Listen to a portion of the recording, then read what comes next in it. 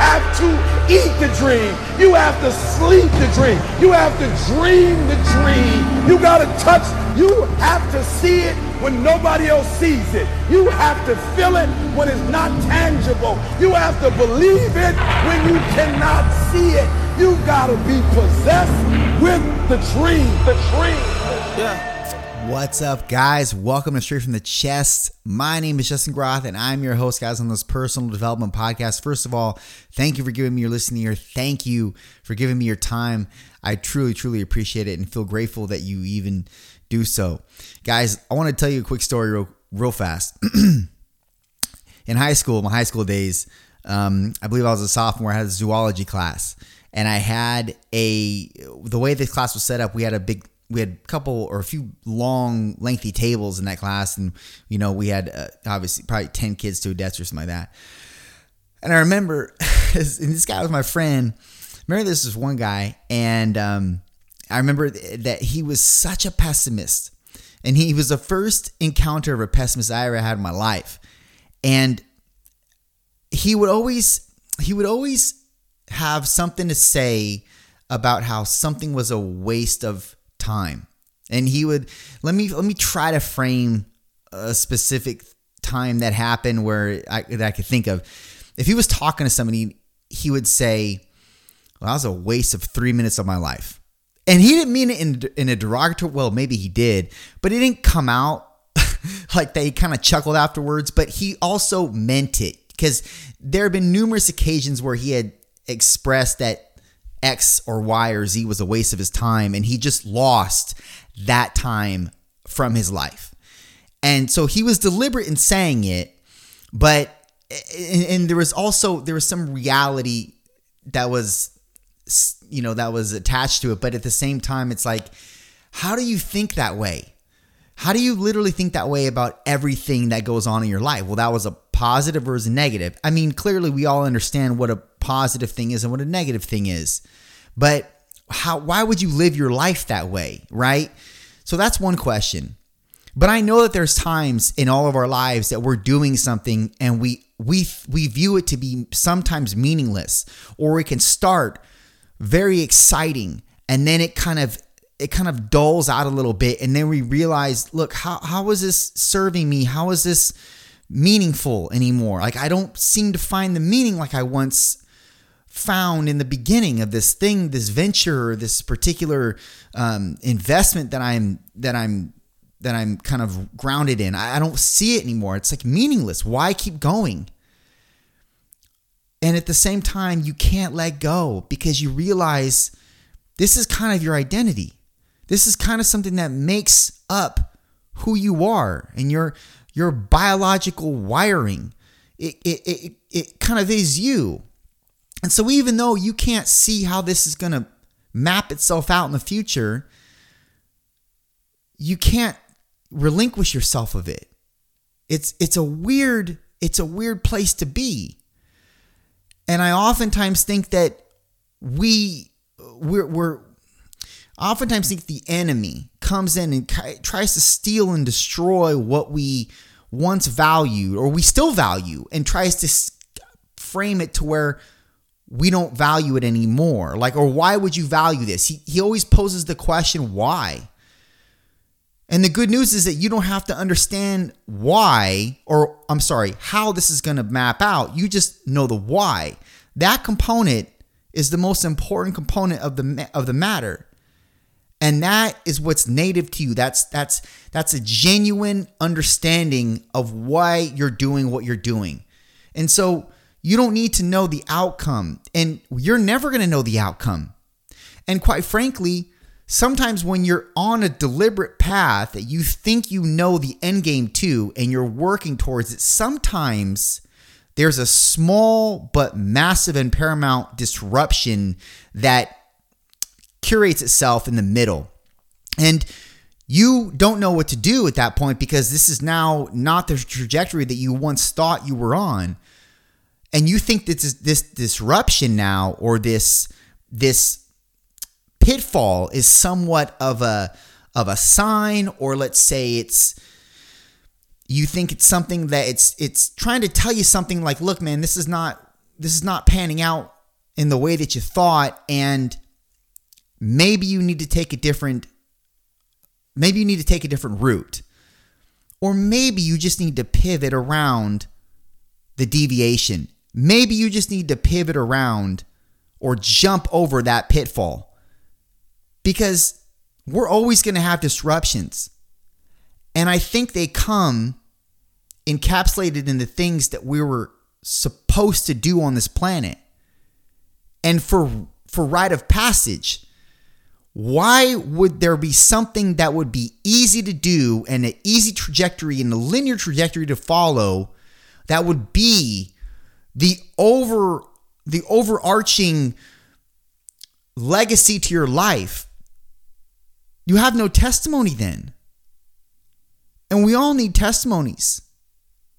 And they all come in different sizes and shapes and forms. But one thing is true, you need your testimony. You need it. It's paramount to you becoming the individual that you're called to become.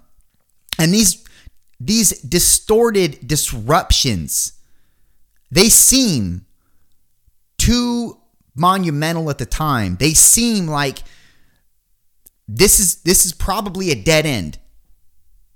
But because you can't relinquish yourself, and that means to just give up. You just can't give it up. You can't drop it from your belt, so to speak. You cannot, because by doing so, and I've talked about this before, you're almost taking a piece of you and throwing it away, and who does that? So because that is the case, you don't have any options really. And your better judgment is not telling you to let go.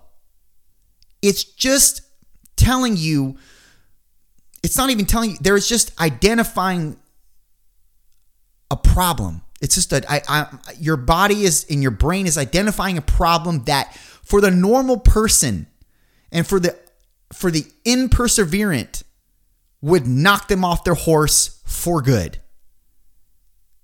Or for the person that just becomes easily distracted and isn't attached to any one thing, knocks them off their horse for good. But to the people that actually can kind of feel and understand where their place is on this earth, they understand that, look, if I drop this, I'm dropping a piece of me, and that's not up for negotiation here. And more often than not, these are the disagreeable people. Disagreeable people are the people that more often than not make things happen and overcome obstacles and make sure that even if something happens, they're doing their best to stay on the horse. And even if they get knocked off, they're getting up back on the horse. And it's not an option to let the horse ride off in the sunset alone. It's not an option. And that's something that we have to continuously tell ourselves and preach to ourselves daily, because there are going to be disruptions. And these disruptions feel like this is maybe a sign to drop this thing and to move on to something else. But the beauty in the disruption is it can cause you to see a side of yourself that you didn't know you had. And it can cause other doors and opportunities to present themselves. And if you hadn't had the disruption, you would have stayed in the complacency and the comfortability that wouldn't end up producing anything of monument for your future. And you're not going to know how the story ends, man. But it's your moral obligation to continue reading. It's your moral obligation to continue writing your book. We can agree on that. And the disruptions, it's all in perspective, how you view it. Because you can see these disruptions as possibly, you can frame them as telltale signs like, I need to get out of here and I need to do something different. And if it's viscerally pegging at you, meaning it's something that's churning in your gut, then it's probably right. You probably should. But more often than not, the disruption is not there to call you to leave. It's there to call you to elevate. But it's all in your perspective and how you see it. So sometimes you might be running your race and thinking this is meaningless. No one's hearing me. Nothing's changing around me. But the good news is you don't know the outcome. It's not something you're in charge of. Even though you think you like to take ownership over it, you're really not in charge here. You have an aim, and the only thing you can do is follow that aim with tenacious regard. That's your best bet in becoming who you were called to be. And not letting your horse ride off into the sunset by itself once you get knocked off. The meaninglessness of life happens to all of us. No one is exempt. But I'll tell you what you do want to be. You do want to be an exemplary of what it means to go through your process, find your disruptions, encounter them, face them, defeat them, and keep moving forward. Because what you were called to do and to be is far greater than any disruption that you encounter.